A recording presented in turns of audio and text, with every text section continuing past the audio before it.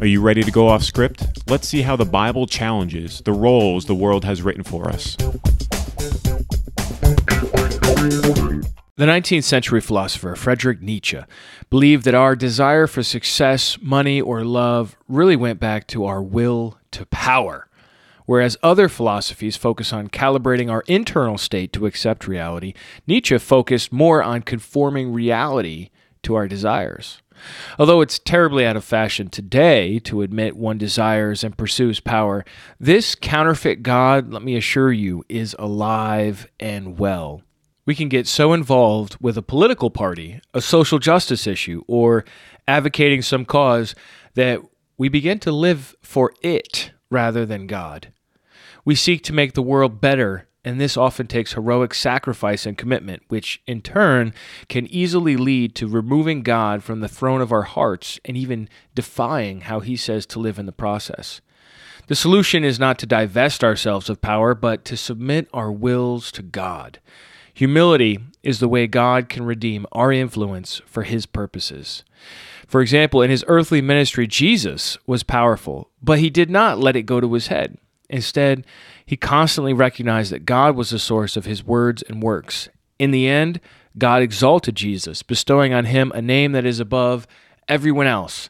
This is our example. Here now is Off Script episode 26, Worshiping Power. Today we're talking about a very important subject, worshiping power.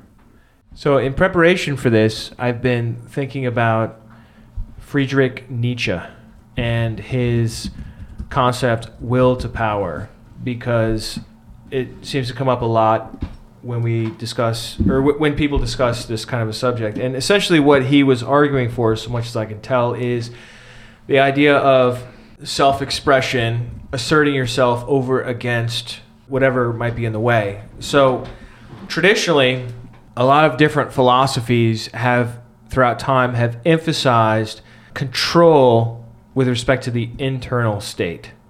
So for example, the Stoics would say you need to train your mind to go with the logos, which is sort of the fate or the flow of events of the universe, and not fight against it. Or the Buddhists would argue against attachment, and various other philosophies would essentially argue that you need to gain control of your internal state so that no matter what happens in the external world, you're okay with it. With Nietzsche, what we have is the idea of like, well, forget all that. What about reality? Maybe you need to make your internal state, maybe you need to express that in reality and achieve what it is you're trying to do. In other words, gain more power. And that's really what the driving force is behind humans. It's not necessarily a desire for happiness per se, as much as it is a desire to exert yourself, reach your full potential, express the true you. And so you can see how that would today, however many hundred years later, still be a very attractive ideal. But I think what we see with this is, from a Christian perspective, a very interesting interplay, because what does Christianity say? It does not say detach yourself from all external reality. It does not say build an empire and conquer the earth. It says that we have to trust in God. But as I look at power within the scriptures, for example, like 1 Timothy 1:7, it says that God's not given us a spirit of fear, but of power and love and self-control. So like God empowers us. So there's like a power to be had. It's not like the Christian position is arguing against power, but it's a power in line with what God's will is for the world and for us as well. So that's kind of like how I'm sort of like roughly sketching this out here. So I don't know, what do you guys think about this? I think it's interesting that one of the first things that God said to humanity was to have dominion and to subdue the earth. So from the very beginning, God hands humanity an element of power, an element of control, but it's for a positive thing. And it's not simply for humanity to go out and pursue their own means, although they had great enjoyment of what was in the perfect, unspoiled creation at the beginning. but it was really to be stewards for God on God's behalf. When I think of the Christian point of view on this subject, I think of the power of the cross itself. Think of children, for example, want to express their will, is to force or coerce others to do what they want to do. Like my 5-year-old Wesley will come up to me. If I'm talking to someone else, he will grab my face with both hands on either cheek and direct it to his face, because he knows that, like, he probably did talk and I didn't hear him. So then he's like, he's going to physically turn my attention to him, or he's going to grab my leg, or somehow he's going to assert himself over me. As we get older, we get more clever about it. Like, we know manipulation's wrong, most of us. So we talk about convincing people or persuasion or rhetoric, but these are some of the most ancient schools of thought. Ancient lawyers in particular, they studied rhetoric. And what was rhetoric? It's the art of persuasion. I mean, this is one of the most ancient fields of knowledge in human existence. Why was that? Well, it's because the Greeks came upon the idea of democracy. And when you have a dictator, you don't need to convince anybody. You just say the way it is. When you have a democracy, now you need orators championing a particular political cause, arguing against other competing ideas of what to do. And now you have this whole idea of rhetoric flourishing. So you have the sort of like bald face power, which I'm picturing with my 5-year-old. Okay. And then you have the more subtle adult versions of that, using our words to essentially bend people to the reality we wish to pursue, that we think is better for everyone, or at least better for ourselves. And then you have what Christ does on the cross, which is utterly different, because it woos you. It doesn't push you. It pulls you. It gives before it takes. The person who's trying to convince you to sign up some sort of petition, they want you to give your name to their petition. They want you to give money to their cause. And then they're going to promise that down the road, they'll enact policies that will make your life better. With Christ, it's the exact opposite. He gives everything to us first. And then if we choose it, if we accept it, that then changes our hearts. And we receive it, and then we want to follow him, because there's a power structure there. We call him Lord, you know, but it's really different. It's almost like turning power on its head. Well, it's reverse karma. If the idea of karma is you get what you deserve and you get what you put in, Jesus got what you deserved, and that's the pulling effect. That's the gravity of his sacrifice and the power of the cross. I like that word, gravity. It's just kind of like pulling on you. You feel the tug of it. But it can be resisted.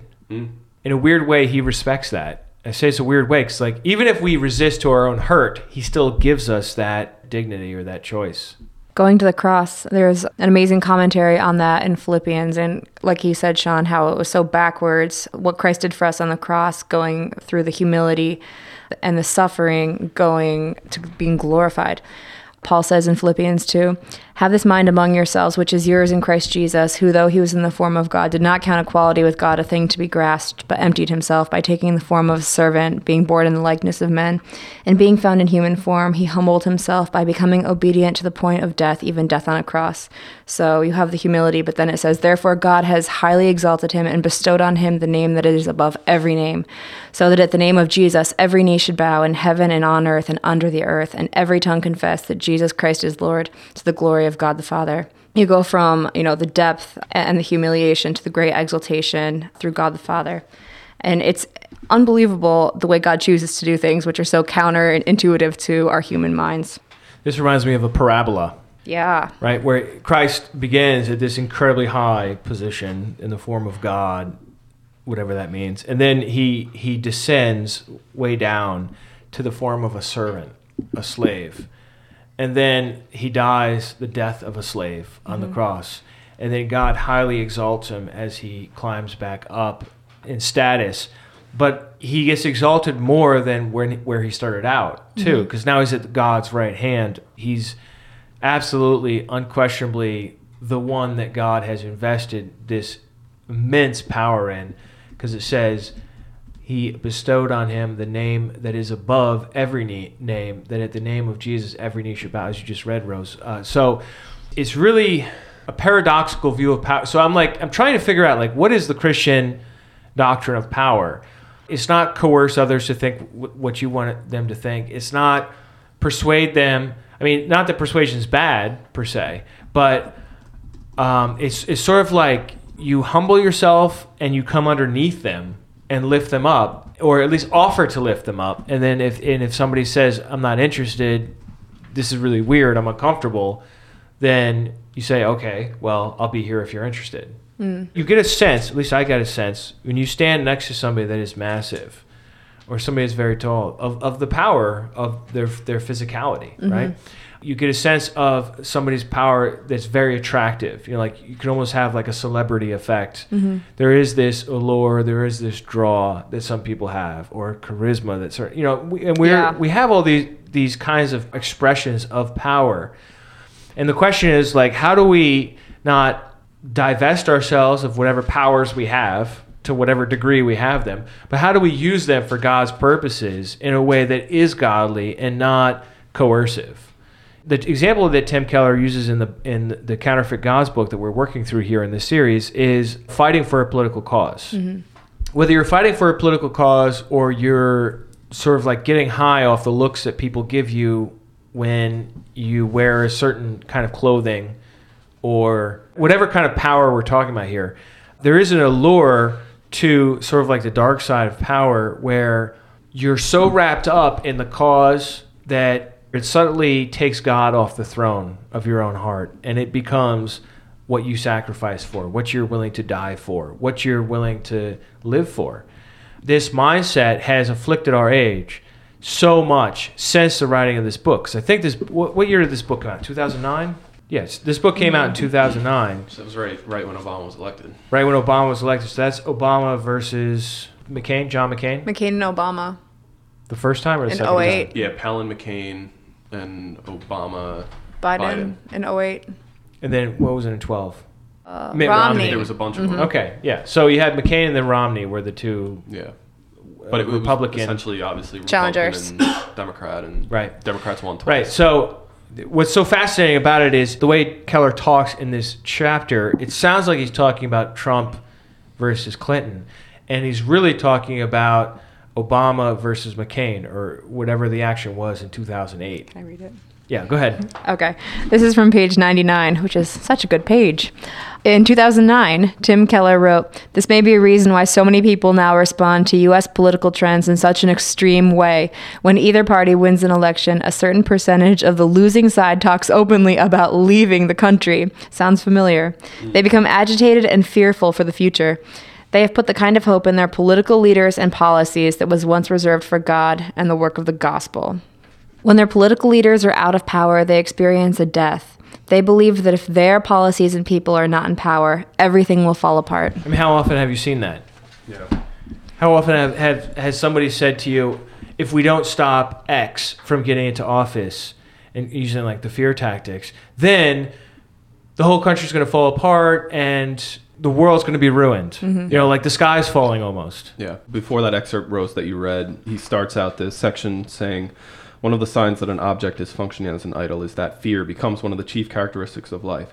When we center our lives on the idol, we become dependent on it. If our counterfeit God is threatened in any way, our response is complete panic. We do not say, 'What a shame, how difficult,' but rather, 'This is the end, there's no hope.'" And bringing it back to the Bible, a good example of this is Saul and David, where Saul was king over Israel, and David began to have great success on the battlefield. And when David came back to the city and the women are in the streets singing, you know, Saul has killed his thousands, but David his 10,000s. And Saul is threatened by that. And he turns against David and he tries to kill him. And then that sets off the rest of 1 Samuel, where basically Saul is running around trying to kill David. Saul was fearful that his power was threatened by David. And his power was a counterfeit God to him. And that's what ultimately drove him to destruction. So that's a kind of power that he sort of like became subservient to, and that ended up dominating him and becoming a god, lowercase g. Yeah, well, all rulers are afraid of losing their power. I mean, that's why you see in Africa people in power extending their term limits over and against what the people want. We're seeing that in the Congo right now.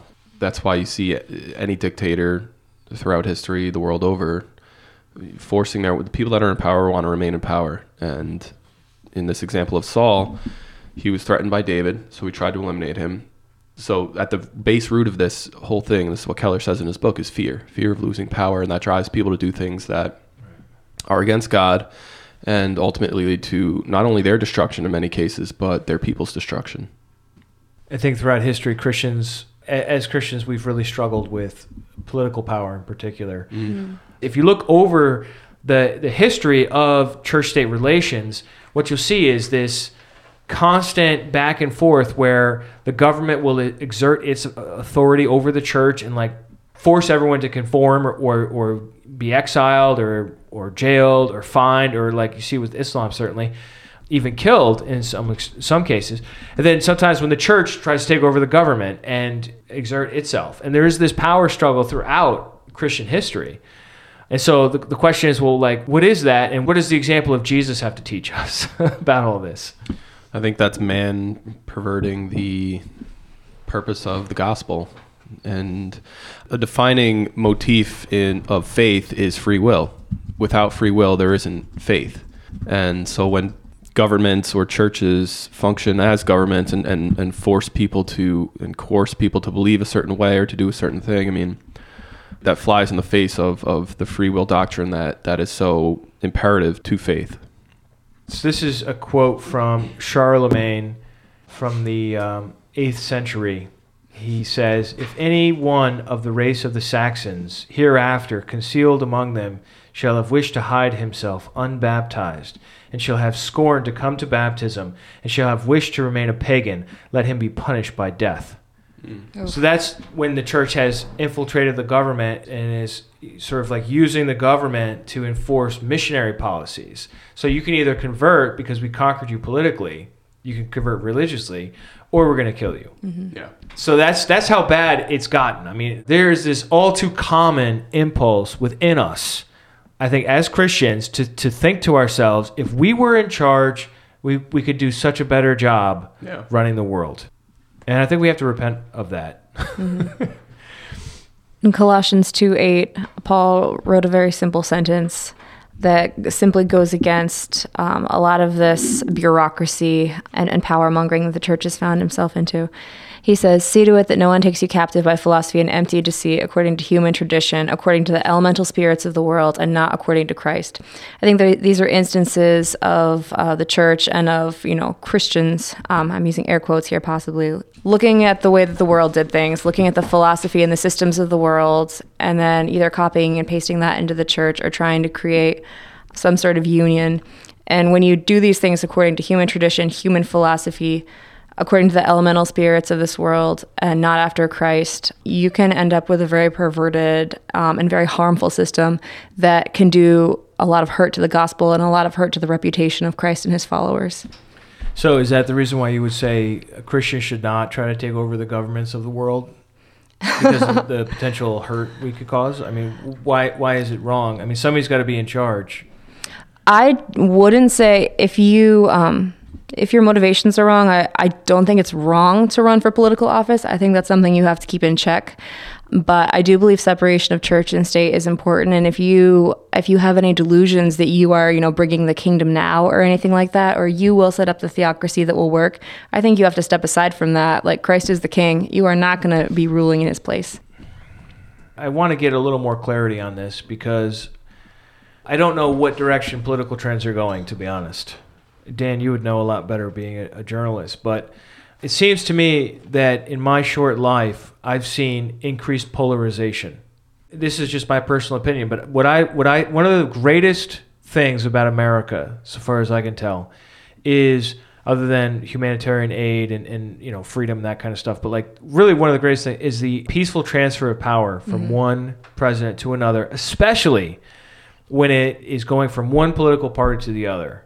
Having a legacy of however many times, 45 times of doing that is absolutely something we should be extremely proud of, because in many countries that doesn't happen. So I believe that before I die, that it looks like that's not going to be the case anymore. It looks like people are going to take to the streets, and there are going to be armed rebellions. I mean, if we extrapolate out, unless we're just like in a bubble right here, and it's just like the Trump effect or something. But what is the Christian to do in these kinds of tumultuous times, or if people are taking to the streets? Because honestly, we all think that if our point of view, whatever it is, was the one that was enforced over all the others, that the world will be a better place. Like, why else would we have our point of view that we have? Right?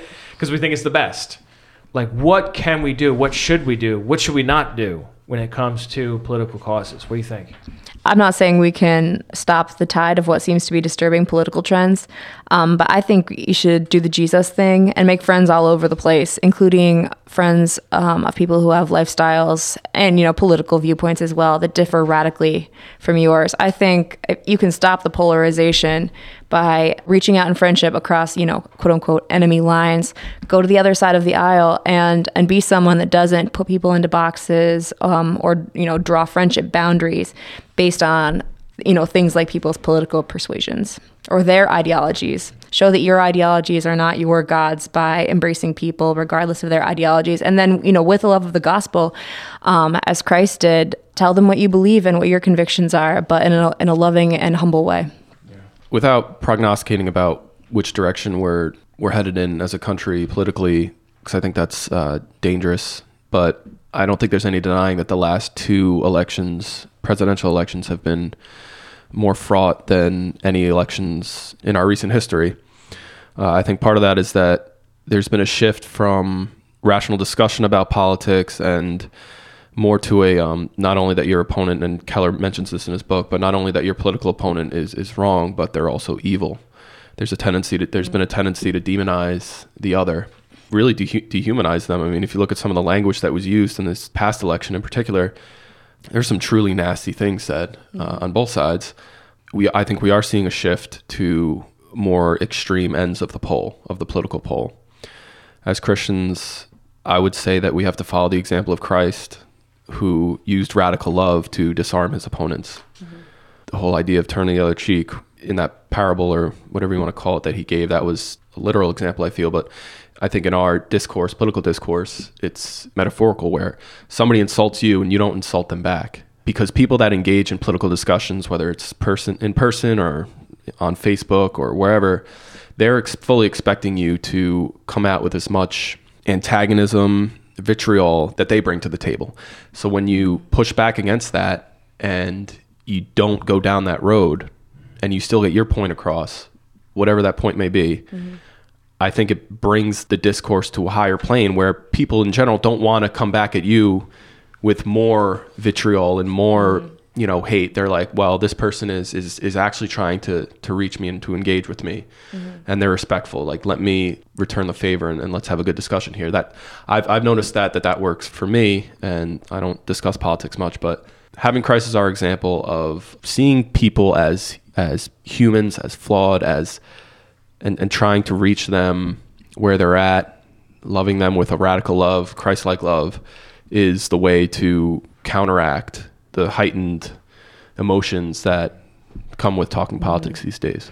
Yeah, agreed. That's the Christ thing to do, to absorb the hostility and being reviled, not to revile back. Yeah. Let that end with you, and other people will notice that too, because I think they might expect it, to bounce off like a hard wall. You're like, the back of a room with good acoustics. It's not going to bounce off you. It will end with you. And it stands out. Keller writes on page 110, human beings have very little real power over their lives. 95% of what sets the course of their lives is completely outside their control. This includes the century and place they are born in, who their parents and family are, their childhood environment, physical stature, genetically hardwired talents, and most of the circumstances they find themselves in. In short, all we are and have is given to us by God. We are not infinite creators, but finite dependent creatures. And I think this mindset is something that we all too often overlook, especially those of us who achieve much in life. We want to look down on people and say, oh, you're just so lazy, right? And you don't recognize that so much of what allows for success in our complicated world today is having two parents, or having access to education, or living in a neighborhood where you don't have to join a gang for protection. I mean, there's so much that goes into and whatever kind of success we're talking about. A lot of it can be related to genetics, especially when it comes to athletics. There's so much that goes into it beyond just our drive and our resolve. You know what I mean? And I think we do well to remember that. We're not always masters of our own destiny. You got to work hardly into the Lord, but then just be thankful to God every day for what you have, because you stand on the shoulders of your parents. So do we all. Yeah, privilege is a real thing, and many kinds of privilege. You can be privileged many times over, and that can happen to you in the church. However, wherever your position may be, the cross is the great equalizer. We were all equally in need of that, and whatever socioeconomic situation you were born into, and then you find yourself as an adult, the cross was equally needed. All of our accounts, we were totally bankrupt in sin before Christ came along and gave us all a living hope that we have now. I'd like to make one last point. I think throughout the Bible, God uses his people to operate within systems of power, within governments, to further his will. So you look at Moses and Pharaoh, you look at Daniel, Nebuchadnezzar, you look at Esther and King Ahasuerus, where these people are called to save their people within these systems of power. I don't know that you really see God calling his people to be to join that system of power to enact his will. Because I think in legislating God's will into practice is the opposite of how God reaches people. And people do not like to be coerced. It turns people off to the grace of God's gospel. And I personally believe that you really have to question and be called by God to serve in a political system. It's not something that you just kind of do. That's where I can come down on that side of the issue, that it's got to be an exception to the case. Really cool, Dan. I also think it's amazing how Christ worked his will and affected so many governments by never participating in them. It really talks about the power of the cross in Colossians 2. It says, "And you who were dead in your trespasses and the uncircumcision of your flesh, God made alive together with him, Christ, having forgiven all our trespasses by canceling the record of debt that stood against us with its legal demands. This he set aside, nailing it to the cross. He disarmed the rulers and authorities and put them to open shame by triumphing over them in him." We see the old law going and being replaced with something that was so much better. And we see it so much in Christ, who never ran for office, even had very little political commentary. Such a change in him. And it says, disarming rulers and authorities. Governments will rise and fall, but Christ will one day come as king. Yeah, and whatever your position is on participating in government, I know we can all agree that Jesus claims first authority, that our allegiance has to be to the kingdom of God and to the king, which is the one God has anointed for that role, Jesus. So if our allegiance is to him over any other nation, political party within a nation, or social cause advocating a particular issue, then we can see people who differ on what policies are good for whatever the situation is, but also name the name of Christ as our brothers and sisters, even if they live in another country, even if their country's at war with our country, even if they're a Democrat and you're a Republican, even if they are apolitical and you're super political, whatever. Like, if allegiance to Christ is first, then we have an international family of brothers and sisters who can be committed to each other in a way that transcends all of the other petty stuff. I mean, not that it's all petty. Some of it's not petty, like fighting against human trafficking, for example. I mean, that's an atrocious reality in our world, and people should fight against that. It's not petty at all. But at the same time, if somebody doesn't feel called to participate in that advocacy or in that freedom movement, then they're still a brother or sister in Christ. Maybe they're focused on something else. When we talk about allegiance to Christ and keeping him as king, we're also talking about allegiance to love. That's what needs to sit on the throne of our heart, is love. And as you said, Sean, and that transcends all national boundaries, all skin colors. And I think that's a more practical way of looking at it, because, yeah, you can disagree with somebody on a political level, but still love them. And you're still keeping Christ on the throne through that love by not being unloving, by not engaging in very harsh and divisive rhetoric. Your allegiance to Christ is allegiance to love and allegiance to humanity and loving other people the way Christ loved. What do you think about this poem of W.E. Henley, who wrote, "It matters not how straight the gate, how charged with punishments the scroll. I am the master of my fate, and I am the captain of my soul." To me, that is absolutely deluded. I love it from a literary standpoint, but I mean, we just talked about privilege earlier. We live in an interconnected world. We live in society. We live in community.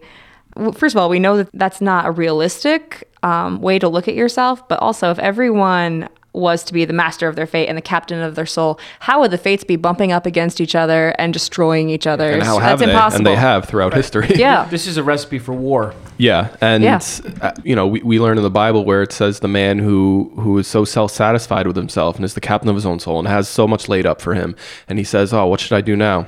I'm going to tear down my barns and build them up bigger." And Jesus said that God looks at that and says, "You fool, tonight your soul shall be required of you." Mm-hmm. If you take that point of view, which I regard that poem as more than a touch of arrogance, Hubris. yeah, it totally discounts how you can have your world rocked in the blink of an eye. Mm-hmm.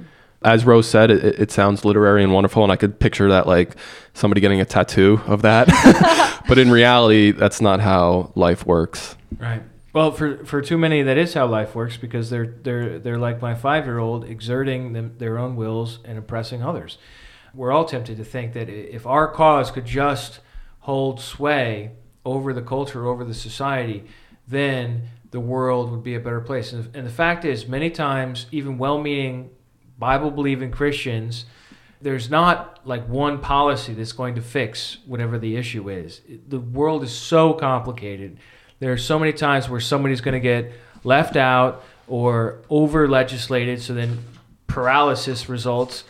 If you're into it, go for it, but like, don't define yourself by that cause, whether it's a social justice cause or a political cause. So define yourself by Christ. Right, and so we're called to this inversion of power, which is where we say, God is great, and I'm just I'm a finite human being, and I need him to help me to see which way to go.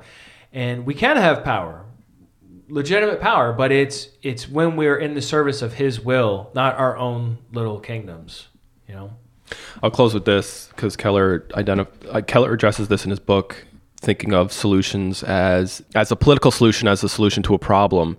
He talks about a Dutch-Canadian philosopher named Al Walters, who taught that in the biblical view of things, the main problem in life is sin, and the only solution is God and his grace. The alternative to this view is to identify something besides sin as the main problem with the world and something besides God as the main remedy. That demonizes something that is not completely bad, i.e. power, and makes an idol out of something that cannot be the ultimate good. Thank you so much, guys. As always, feel free to join the conversation and let us know what you think the Bible has to say and what you think God most wants from you regarding our view of power. I'm going to say goodbye in Turkish this week. Güle güle. Well, I hope you found that discussion worthwhile, and I hope that it got you thinking about this important subject. We didn't really bring this out very much, but anyone involved in leadership is really exerting a type of power. Those of you out there who are leaders, this is an important subject to work through for you as well. But anyhow, moving on, next week we're going to look at worshiping God. We've looked at worshiping love, worshiping money, worshiping success, worshiping power. Now it's time to think about worshiping God. So stay tuned for that. Thanks for tuning in to this. And if you think this episode can help other people, please share it on social media so that other people can find out about Offscript and Restitutio, the podcast. I hope to see you online at restitutio.org. And remember, the truth has nothing to fear.